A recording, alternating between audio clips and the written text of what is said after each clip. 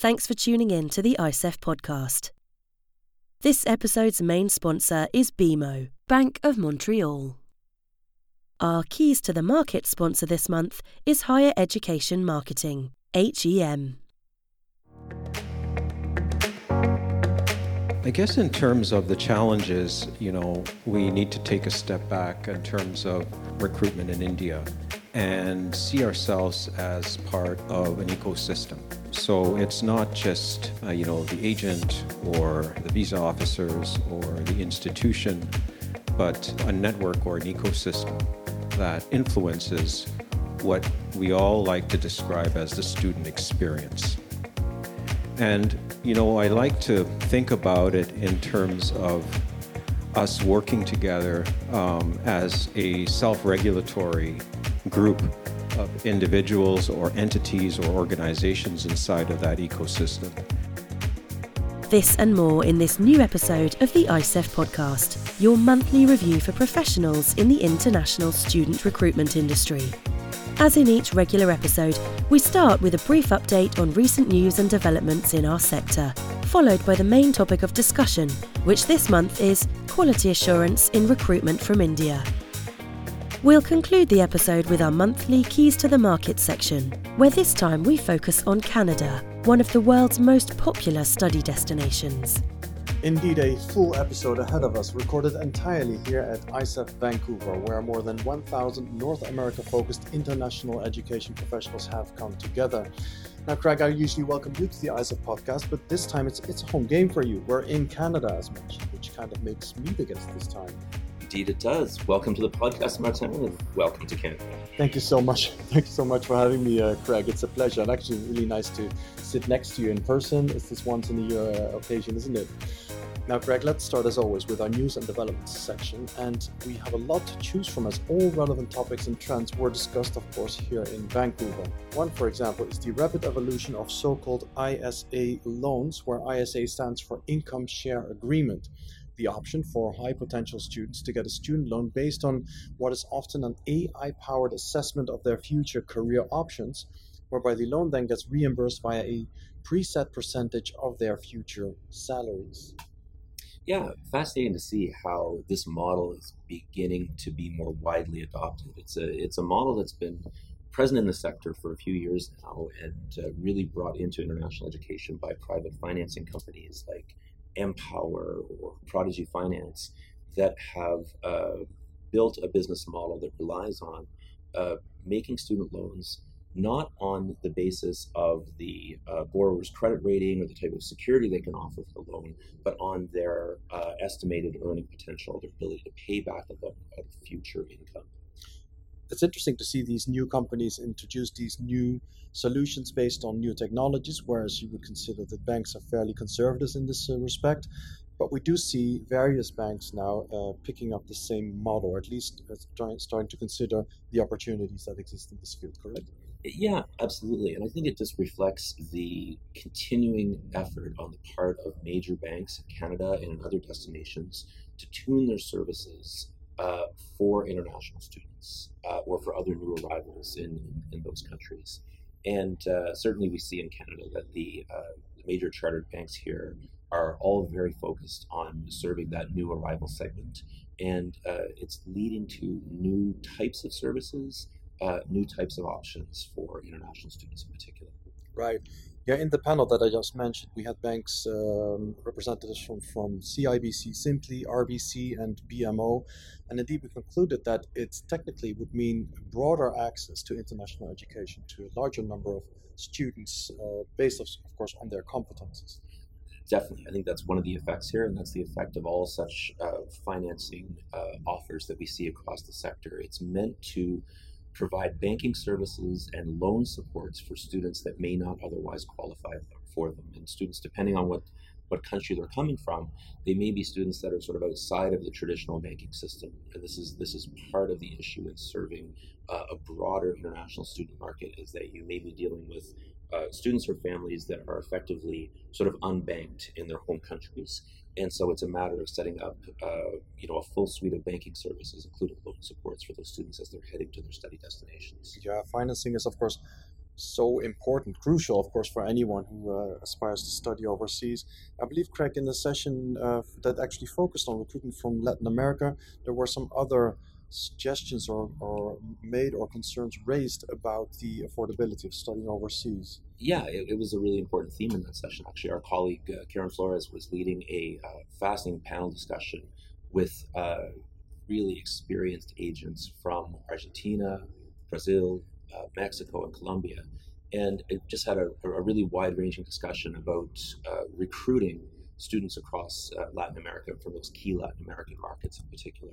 And one of the themes that came through loud and clear in that discussion was the importance of payment options, payment flexibility for students. There was a lot of discussion about how families are used to making installment payments, for example, or paying,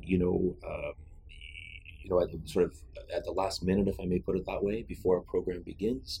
And so, the agents were very, I think, offered some really important insights in that respect, in terms of the importance of that payment flexibility, and also caution, not to make things too flexible. You want to just create some clear boundaries and clear rules for payments for incoming students, but give them as much flexibility as you can, I guess, was the main takeaway. I guess that's a great takeaway, because more flexibility would, of course, means more opportunities for students to engage in studies overseas. Now, financing is such an important topic in our industry that we have actually decided to introduce a dedicated theme next year called ISEF Finance in our Canada event. So we'll keep everyone up to speed on that initiative, and we hope that we will have another set of very interesting conversations in our next years. I think we can look forward to it. Look forward to that as well.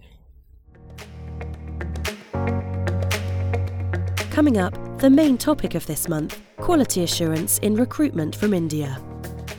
But first, here is a brief message from our main sponsor, BMO, Bank of Montreal.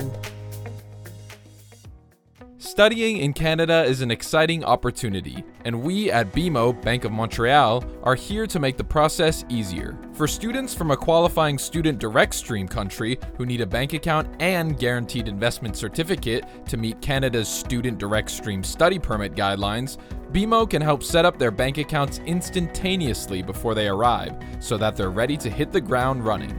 Qualifying student direct stream countries include China, India, Philippines, Vietnam, Pakistan, Morocco, Peru, and more. Here are some of the benefits for a student GIC from BMO. Save time by getting the GIC and bank account with one single online application. Send up to 75,000 Canadian dollars so they have access to the money they need when they arrive.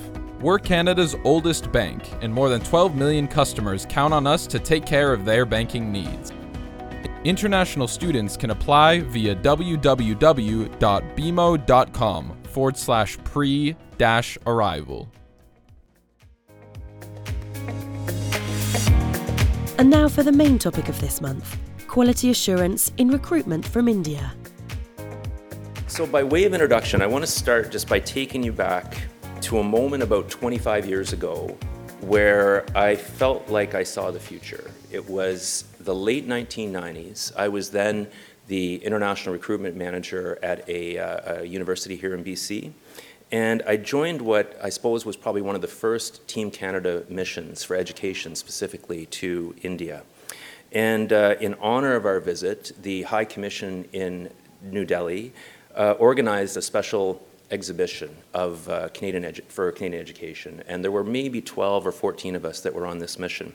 So they set us up outdoors on the grounds at the High Commission. There's a really big lawn, big grounds there, and they put us down at one end of the property, a little row of booths. It was really nice, almost like a country fair. And the appointed time came.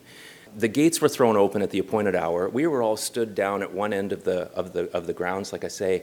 And you have to picture this, because what we saw as we were sort of chatting with each other and looked up as the gates opened, hundreds, I guess thousands of people that had been waiting to come in just started in this wave, started coming across the grounds.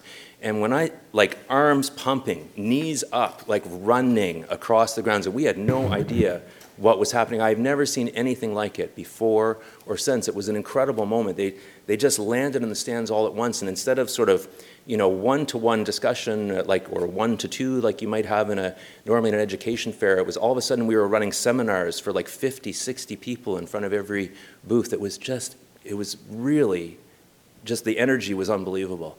That was my first glimpse into the sort of the scale and the intensity of demand for higher education in India.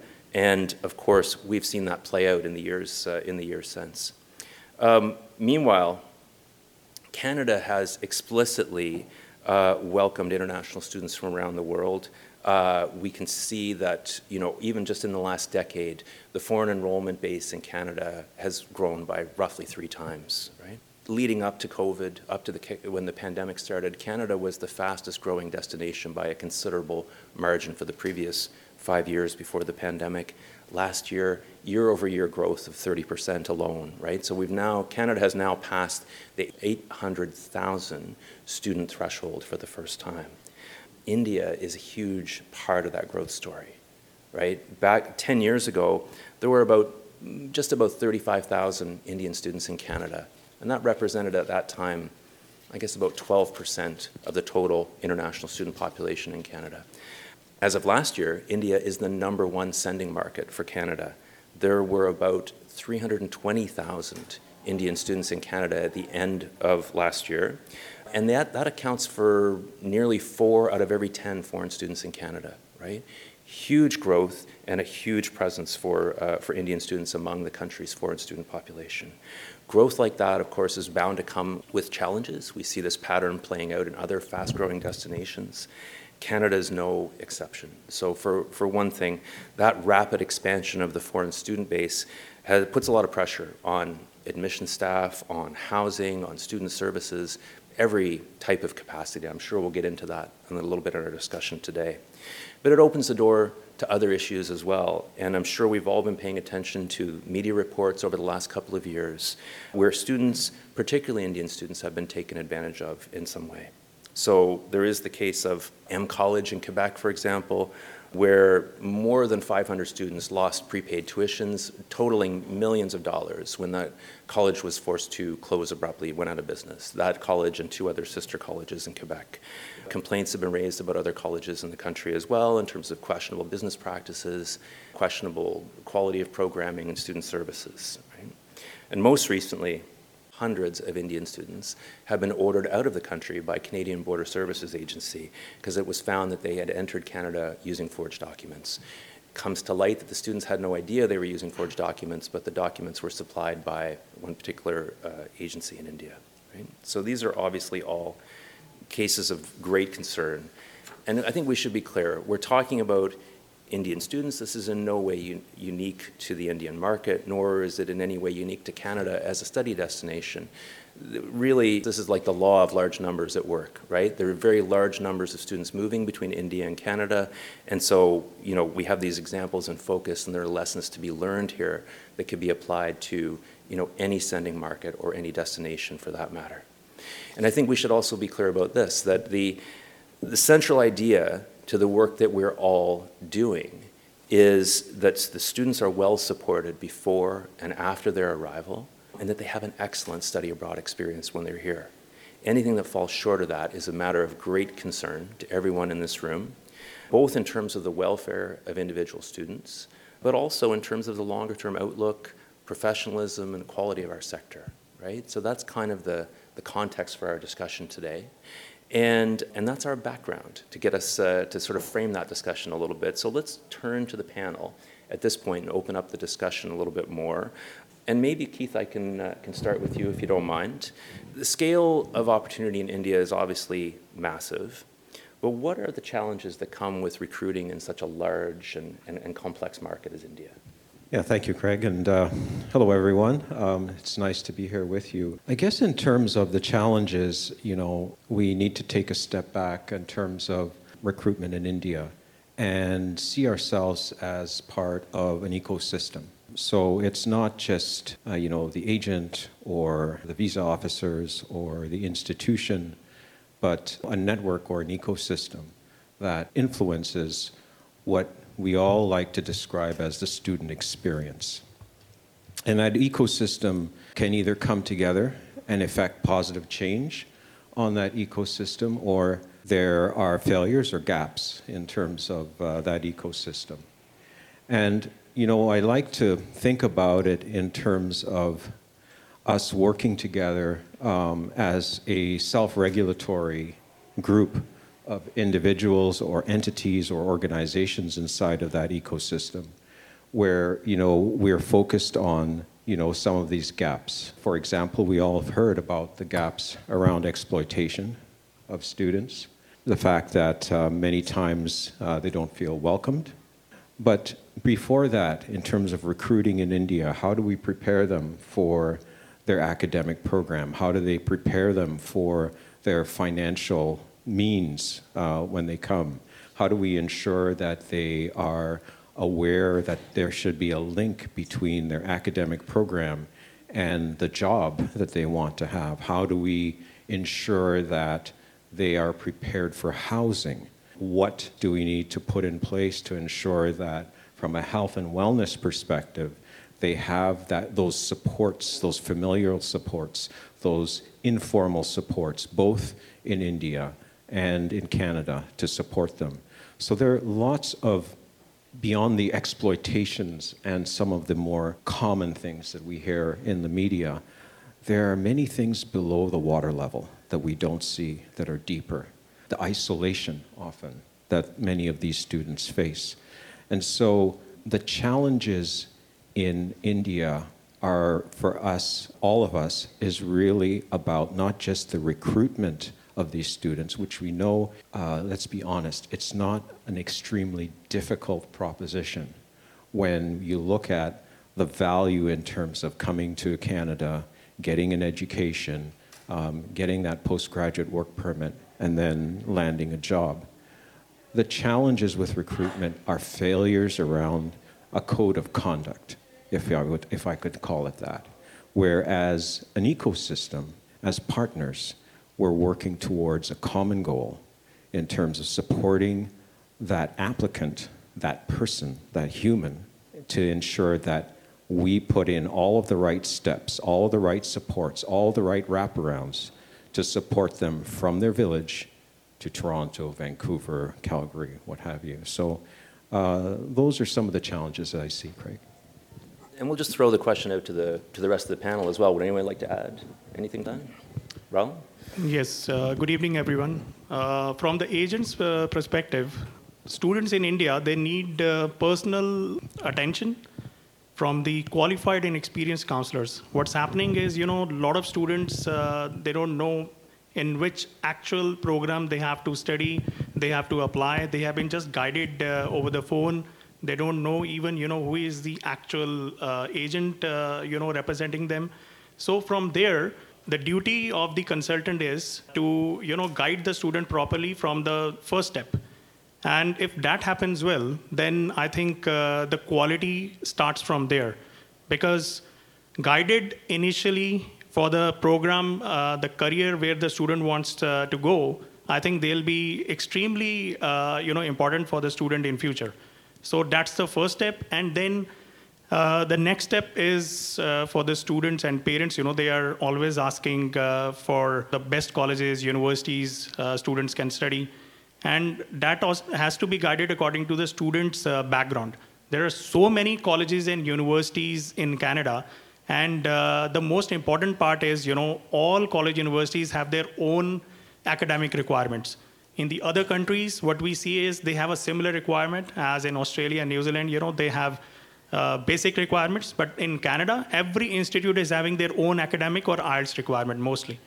And then they have requirements for these days, for the region also. In India, so what we are seeing these days is like as per from north and south also, they're just asking for different requirements. So from like student who are looking to study, I think in Canada, as an agent, we are looking for an overall, best system for them from the starting, that they can be guided pretty well Like, the course selections are there. The student has to do a lot of course selections. Sometimes they are missing the courses also, they don't know how to apply the courses. Then the next step is obviously the pre-departure. It's very important that the institute should have virtual pre-departure sessions and personal also. Indian students, what happens is, they like a lot of personal interaction. And if that happens well, then, they know which institute they're going, which program they're going, which campus they are going. All these things initially informed to them, then I think they can be the best student for that college. And Kayla, you have the perspective, you're coming from Gus, you have a perspective of someone who's concerned with recruiting for multiple destinations and institutions across a variety of countries. Like, what's your take on recruiting in India now? What I think that global university systems, and certainly lots of our partners and friends who are here in the room or listening online, what we have done well over the last couple of years is that we have taken this canary in the coal mine and we have taken decisive action to invest in tools and resources for agents and for institutions that help guard against what I would call poor fit applicants, regardless of their source country. So when we take the money that we spend on our marketing automation tools, for example, what we're doing is investing in building a student onboarding journey that's going to take care of the exact kinds of things that he was describing, where agencies, through sometimes no fault of their own, have things like staff turnover, someone's a little less experienced. For everybody, it's somebody's first time recruiting a student when they're advising these applicants. And so what we're doing as a group is that we are stepping in to support our partners by providing them with these guided journeys that are going to walk the student through each step from the point that they've applied all the way through to the time that they arrive on campus. And from there, our student support services will take care of them. One of the things that we do need to be mindful of in this particular industry is that I do think that our ecosystem is healthy in terms of the fact that, like the immune system, when something happens, like some of these kinds of cases we've been describing, where there's mass fraud, where there's people clearly acting with ill intent, that something is done, and bombastically so. So we have all seen documentaries, we've all seen news stories about the results of these ill effects.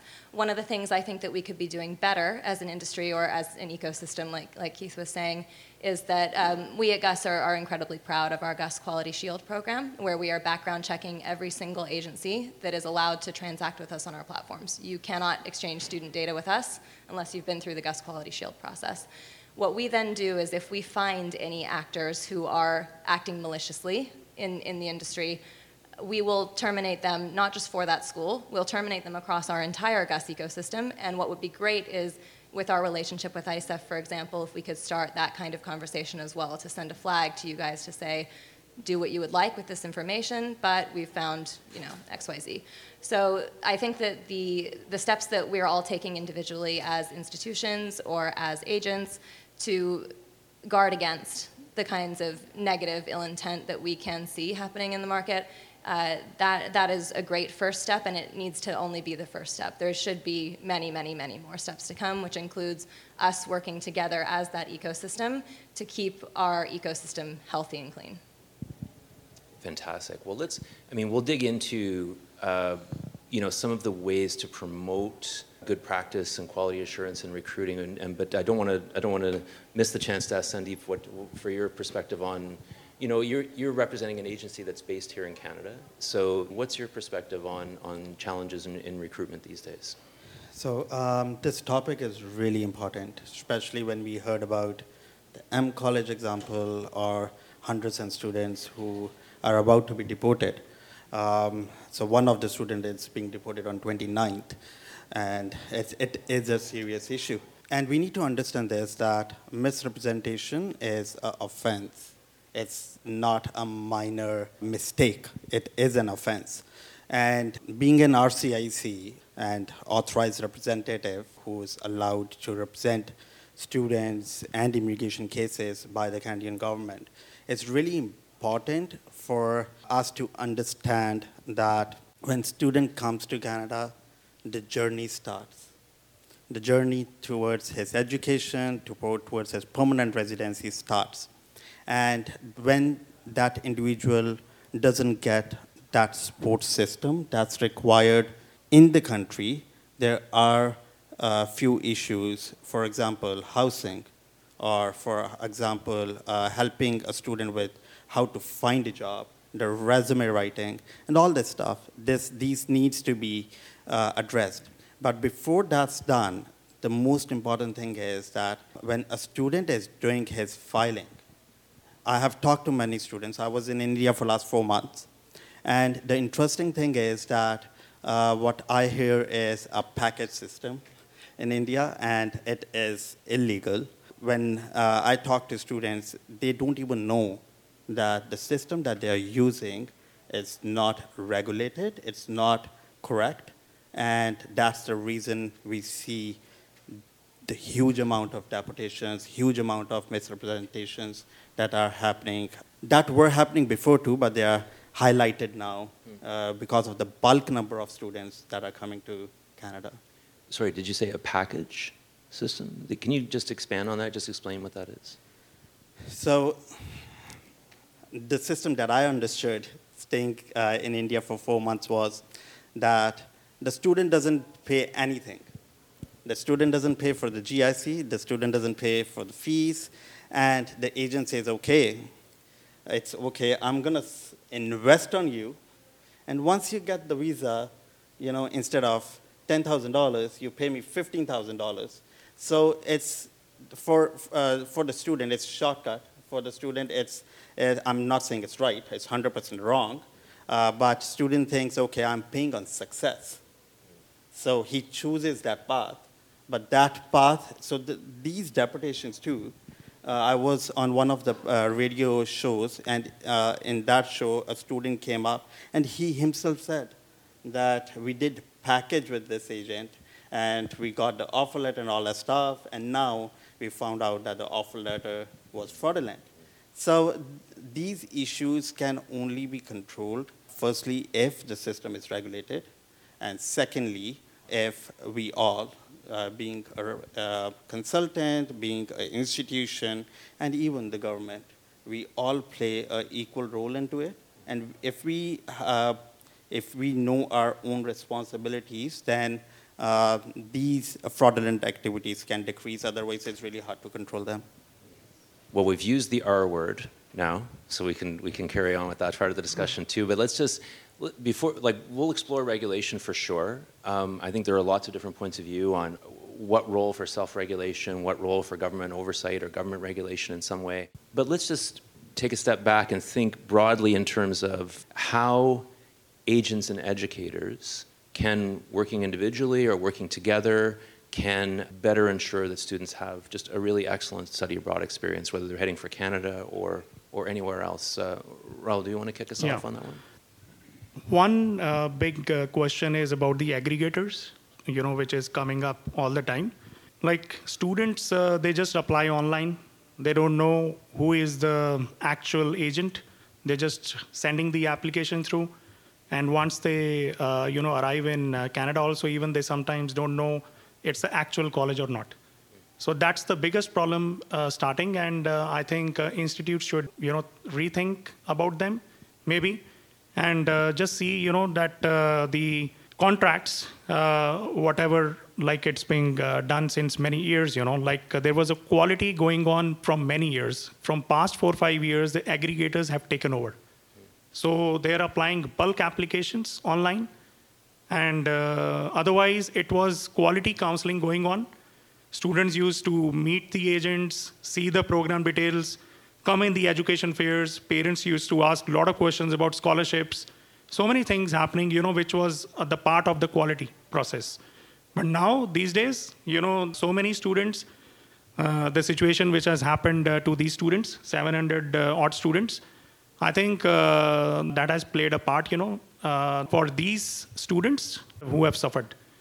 So from my perspective, I would like to see, the students coming and meeting the agents directly, and especially in India, if they're guided well from the first day, I think they will study in the same college once they arrive here. They know about the campus, they know about the counselors, so everything is known to them. Yeah, well, I guess there's something in what you're saying, and maybe this ties back to your point as well, Kayla, about just having a mechanism that reinforces accountability for partners in recruitment, agents, educators, or any other stakeholders in that process.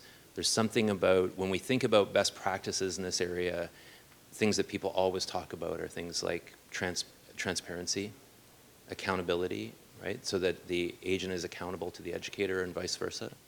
Maybe in a system where some of those lines get blurred through larger like agent networks or through package arrangements like Sandeep is describing, it's harder to achieve both of those things. Keith, is there anything on the radar for you in terms of how you think recruitment can be improved or how we can achieve better practice in recruiting in India? Yeah, I think that, to pick up on what all the panelists have said, and in particular, some of the points that Rahul just mentioned, we all collectively need to take some leadership on this and insist on certain values that drive our behavior and the values of the people who we work with. And if our values are not aligned, to some extent, as Kayla mentioned, if our values are not aligned, when you're all here in the city and, sometimes you meet someone and you say, I would like to go for dinner with this person. And other times you think in your mind, I don't want to. That's a values-driven decision. These are decisions that we make every day. And so as organizations and as an organization, similar to, some of the standards at GUS, we have established an international student recruitment policy. And, the policy, I won't get into all of the details. It's on our website in Seneca. Essentially, we speak about a code of conduct.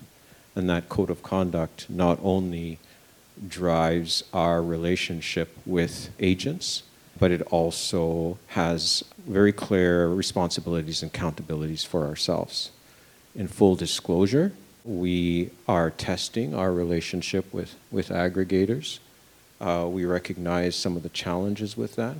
And quite frankly, a code of conduct, which we implemented last year, will start to drive some of our behaviors or some of our requirements in terms of how we engage with different parts of the ecosystem. And so that policy is also tied to about 7 other policies that we have within Seneca. So, some difficult conversations had to be had with entities that are working in countries that are sanctioned, for example. And now, increasingly, we are having conversations between our legal department and sometimes members of my team if anonymous tips come in terms of gifting and things like that. So it's not a one-way street, that's what I'm trying to say. It starts with ourselves. We have to lead by example, but then we have to insist in the neighborhoods or the communities that we work in that these are the values that we stand for. Can we partner with you based on those values? Not to disagree with you, but to totally disagree with you. No. So you had mentioned that you feel that there's an opportunity for the lines of responsibility to be blurred in some of these relationships. I feel that the responsibility is entirely clear, regardless of who the source of this applicant is to me. As soon as an applicant has registered their interest in one of my institutions, that applicant is my personal responsibility. And that means that in the event that I can't be everywhere in the whole world with every applicant at the same time, which considering that with our acquisition of FutureLearn, we now have over 2 million students in the Global University Systems portfolio, it means that it's my responsibility to develop platforms and systems that assist in guarding against ill-fitting applicants, complete wastes of time. Your IELTS score isn't high enough, why would I send you to my admissions team? And it also means that we have to place the best possible applicant in every available seat. And the best possible applicant is not graded on where they came from. The best possible applicant is graded on their fit for my institution's academic criteria, They're finding that our school has a strong value proposition in terms of their future employability, in terms of the connections that we have to industry, the fact that we are developing our courses based on the job needs of the future, which are very clearly outlined by the Canadian government. All of these things are something that is my responsibility, whether or not this applicant was sent through an agent or an aggregator or came themselves. It's entirely irrelevant. It's our job as a global university system to have built these systems in such a way that we guard against applicants losing their way, whether that's with help or without. So there are a few points that I would like to highlight. Firstly, aggregators, yes. It may be an issue, it may not be the issue. The source where the student comes in might not be the major issue for the institutions. But sometimes I talk to my friends in this industry from different institutions, and there is a debate. There should be a debate, and there is already a debate. When we go on CIC website, it defines who is an authorized representative. So just giving you a small example, like let's assume there is an organization whose job was to conduct English proficiency tests. Who gave them the right to do the filing for the students? And on their websites, it clearly says that they're doing the filing. So is it right? I don't know. According to me, no. And when we talk about the Brampton, of course, it's a place where most of the students from Punjab love to come. It's a second Punjab. There is a real issue, yes. The accommodation issue is a big issue. The job issue is a big issue in Brampton. But the good thing is, I remember last year, there was a conversation that happened directly between the international students and the city of the Brampton. The mayor and their councillors and regional councillors were part of that meetings, and in which there are talks going on that we need to provide student housing and stuff. Saying so, I personally feel, I might be wrong on that as Keith said, that the organizations or the institutions who are recruiting a big numbers for that city or for that institution in that city, I think they need to look into this, whether they have enough space for those students to come in. So I'm not saying that we should blame them or we should blame the city or we should blame the agents, but all this go hand in hand, and we all need to discuss on this, and we need to find the right solution to it. But yes, we should accept that these are the real major issues. As Kayla says, it's hard to argue the point that obviously as the institution, like you're responsible for assessing whether that student is a good fit, whether they're the right fit for your institution, whether they're well prepared to follow through on the program of study that they're intending. But what you're describing on top of that is like this widening field of stakeholders, right? Or partnerships around that student experience, whether it's housing providers or local governments or provincial governments even. And how we accomplish that sort of larger conversation, I think, is maybe a bit of an open question, right? How do you create spaces where you can have wider discussions with those types of stakeholders?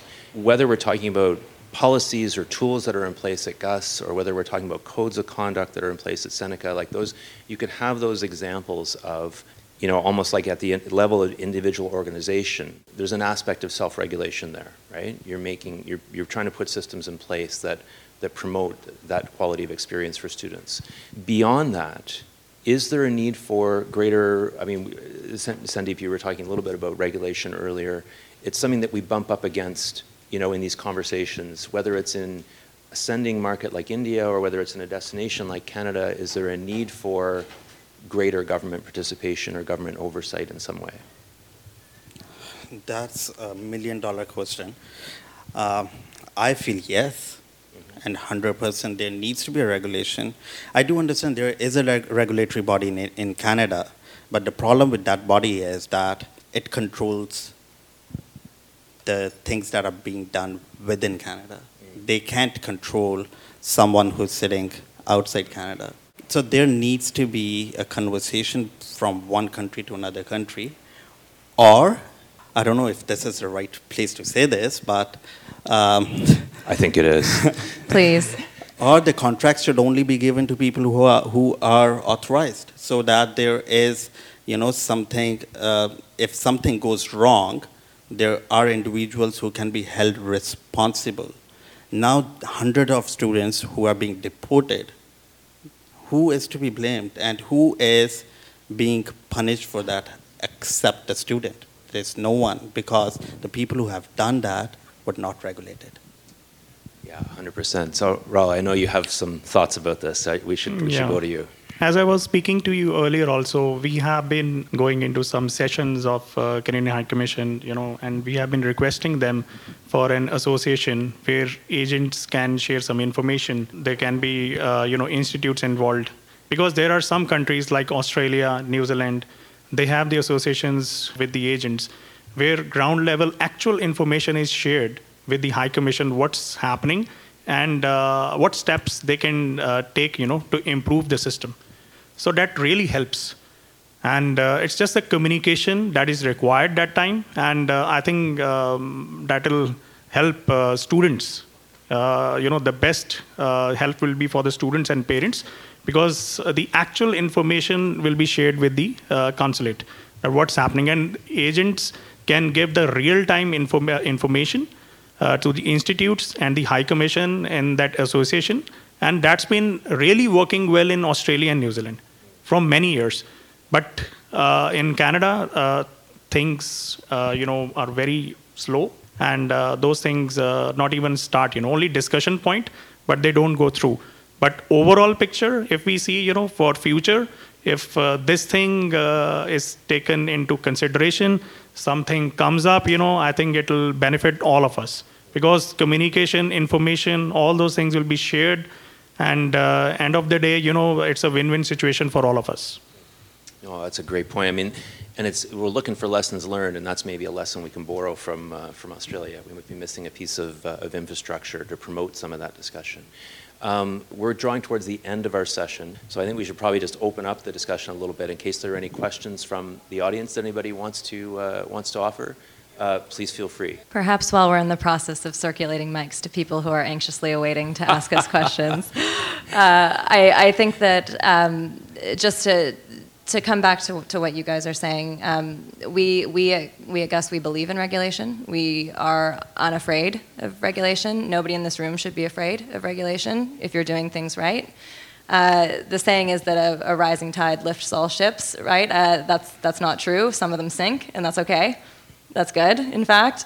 So when we're talking about regulation, it's essential that regulation is rooted in having the best case of the student at heart and the industry at heart. It is not an opportunity to make political hay off of xenophobia and fear of bringing in foreign students or immigrants who are or are not looking to study.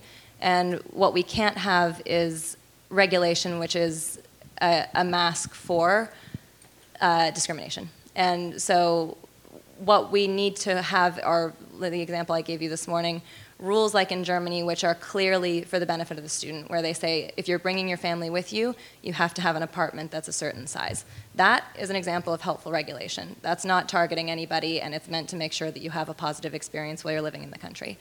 What we can't have is, I have recruited X number of students from Punjab this year, and so I don't want any more. I don't have a question, but I just wanted to give you one feedback. If you remember the time, 2010, 11, 12, at that time, no institution was concerned about quality because all the admissions was done by authorized agents. But nowadays, due to this aggregator thing, authorized agents are getting very less number of seats, while these people are getting a huge number of seats, right? So obviously, they are going, in this way, the quality is going to be reduced.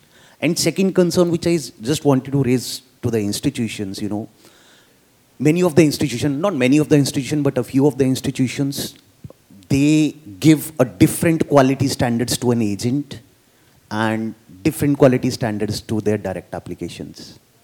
So sometimes, if I have put an application and that has been rejected by the institution, so, what we did do in that case, we put that application directly to the institution and student will get an acceptance. Right? So I think these quality standard must be put by the institution. If they'll not think about it, these practices will going to increase. Because they are giving access to the fraudulent people, they are giving access to the, when people like us who are sitting there, we can see the physical documents. And after looking at the physical documents, we can get an idea either it is a genuine one or it is a fraudulent document. They have all those filters available in the form of education agents, but still they don't want to, rely on these people because they are not giving very good numbers. So I think institution must take this challenge that they should give their maximum number of seats to the people who are physically present in that country. And they should keep a quality check. And if something wrong happens in terms of documentation, they should be directly responsible for the same. I'm sure Keith has points he would like to make on this as well. I would just like to note, I can of course only speak on behalf of my own institutions, but I think that we need to be really careful, at least in our case, when we refer to giving seats to anyone at all, aggregator, agent, whomever. No one gets a seat unless they qualify for that seat. My platforms make it impossible. But it's happening with a few of the institutions. I don't want to name it, but yes, it's happening in the market. Sure, absolutely. Yeah. And so where you're absolutely right, and I think that what you said is so poignant, especially in this time and in this moment, is that not only do agents have the capability to sit down with some documents and see that they're fraudulent or that they feel the student's not genuine, whatever it is, we also have the ability to do the same back for our agent partners. I have the capability to stamp onto all of my offer letters a secret encrypted code that only the agent has, that there's no possible way to fake this document, right? And so as we ask from our agents to go the extra mile and to do the maximum effort that they can to help us pre-filter these students before they even come to me, we owe our agents the same courtesy in that once you've put in the effort to recruit this applicant and once this applicant has been proven by yourselves and by our platforms to be a good fit, that we're making sure that it is even more obvious in the market when someone else is not then providing you guys the real documents. Obviously, we need to change a culture that says, if you get an offer letter from me, it's going to have this thing on it that's not able to be replicated, and it could only have come from me. And so that also enables our partners out there in the market to be able to say, you can trust me with your child, because you can see that I'm in this relationship with an institution who is demonstrating back to me the same concern for quality and student experience. And Keith, I'm sure that you guys have similar opinions. I agree with your principles. Absolutely agree with your principles, and agree that the institutions have a role to play. 100% agree with you. 100% I will tell you that the institutions are one part of a larger ecosystem, as I started to describe at the beginning, which I don't think we would disagree with. The challenge is that we all occupy a lane, and we all have a role to play in that lane. And sometimes we're in the lane together. And so, I can't speak for the vast number of institutions, but the one that I'm at right now, we set certain standards. We attract a certain type of student. We try to work with certain partners in the field, but also we are reflective on what we're doing. We want to understand the marketplace. I don't want to learn about XYZ just by talking to someone who worked with them. We're not going to be cavalier about our relationships, but we have to experience different parts of the ecosystem so that we can discern whether or not these are partners that we want to work with. But we do need to recognize that if something happens in North York, in Toronto, with a student who is an international student, that student has many other lives outside of their life as a student. There are many different other players that have influence over this individual other than, let's say, the institution, Seneca in our case. And so one of the challenges that I think we face as a sector is disaggregating, who is responsible, who is accountable, who should be communicated with, and who should be informed with respect to a certain issue. And sometimes it could be the institution, sometimes it's, the IRCC, sometimes it's healthcare, sometimes it's the municipality. There are many, sometimes it's, back home, sometimes it's a banking sector. And so nuancing that quality question that you had put in place and looking at the root cause and then saying this is where a fix needs to be, I think is an important aspect to address the principles that you just articulated. And so we're into our last couple of minutes. I know we have a couple of hands around the room, and the gentleman in the back, or do you have a mic? Excellent, you have your mic already. I'm just going to make it quick. Really, I wish that somebody from CIC was here. Mm-hmm. They do have a system, as they call it, DLI reporting. They know every single student who's got visa and come here. What stops them from having a system for us to upload our LOAs? That would be super simple. Nobody's getting in trouble, and all we have to do is just upload the LOA there. And as I'm an IT expert, it just takes very little effort to make this happen. And then the LOAs can get purged every 3 months, just like what we are doing in our school. I totally agree with what Kayla said, if I'm saying your name right. There are facts there. Like fact number one, regulation is there to protect us and students and everything, right? So the regulations are good. If you're doing everything right, you shouldn't be scared of adding regulation and what we're doing. And the second thing that I totally 300% agree is that nobody is taking a seat from me. They have to go through my admission requirement and admission process. If they pass it, then we can admit them. Nobody, like we're not selling seats. It's not like chairs that we're selling it. So I guess we as schools, we just can do our due diligence as much as we can, but I hope someday government regulators come to their senses and they figure that all of these problems are because of the regulation that they put in place and legislated, and they can easily fix it if they just use the right consultants. Well, there you have it. This session has had it all, including free advice for IRCC. So I think as we're frightfully close to the end of time, I think I'll take the chance just to thank everyone for joining the session today.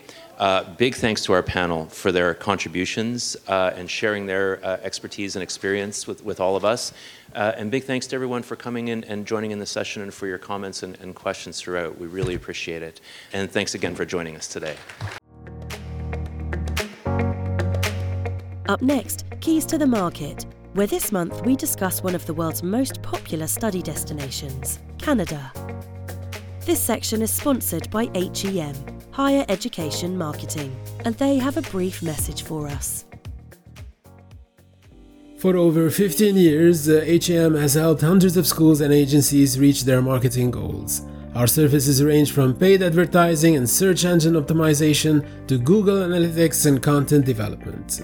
An education-based customer relationship management solution and student portal are also available, creating smarter admissions management for your school. Our expertise spans a variety of schools around the globe, from K-12 schools and universities to business schools, language centers, and beyond. Through a multi-channel approach backed by data, HEM determines what works and what doesn't, so your school can effectively connect with prospects. So ready to convert more students online? Visit hem.agency to get started. Craig, Canada.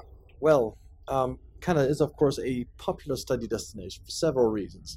The country has a high-quality education system and a diverse range of programs and institutions to choose from. It's a safe and welcoming country that is known for its multiculturalism and constantly ranked as one of the best places in the world to live. International students are eligible to work part-time while studying, and after graduation they may also be eligible for a post-graduation work permit, allowing them to work in Canada for up to 3 years. On top of all that, Canada makes it easy for international students to transition to permanent residency, which of course is a major draw for many international students. Now, Greg, hearing all this, it is of course no surprise that Canada's foreign enrollment grew by more than 30% last year. But I just wonder, how sustainable is that growth? Is Canada not becoming too successful, perhaps, in its student recruitment efforts? I mean, it's a fascinating question, and it may be one of the most important questions in the for Canadian educators and other stakeholders in the sector this year. As you say, we're talking about a remarkable growth story. It extends back beyond just the dramatic growth of the last year. We did an interesting exercise in the years leading up to the pandemic.